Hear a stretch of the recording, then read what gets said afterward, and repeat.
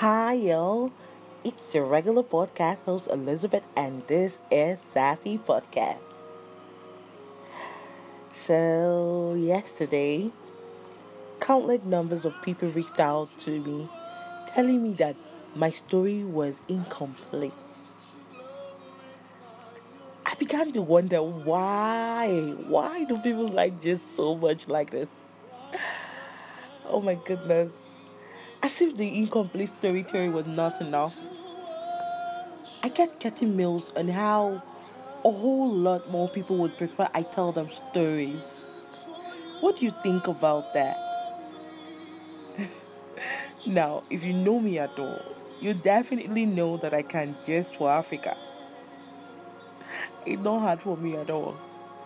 But there really are people out there, believe it or not, who look out for my podcast because they genuinely receive edification from my podcast. For them, and because this whole podcast was divinely inspired, I've got to stay true to my calling. See, not long after Solomon became king, he said to Hiram, king of Tyre, I propose to build a house to the name of the Lord my God, as the Lord said to David my father, your son, whom I will set on your throne in your place, shall build a house to my name and presence. Do you understand what was going on here? Solomon was simply staying true to his purpose. It's not like he's the perfect example of a perfect man, though, but his willingness and determination to do what he believed to be his purpose is worthy of emulation. That's the power of purpose. Purpose as a verb can be seen as simply choosing to keep your eyes on the prize.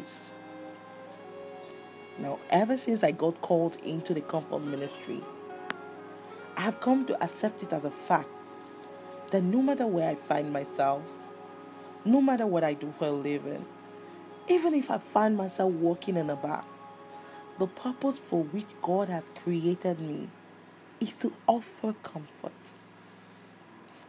Now, have I always successfully comforted everyone that's come my way? I don't think so. But will it stop me from continually trying? Heck no, darling. I sure won't for any reason at all. What do you think God has called you to do in life? Do you know? Would you like to know? Thanks for listening. God bless you.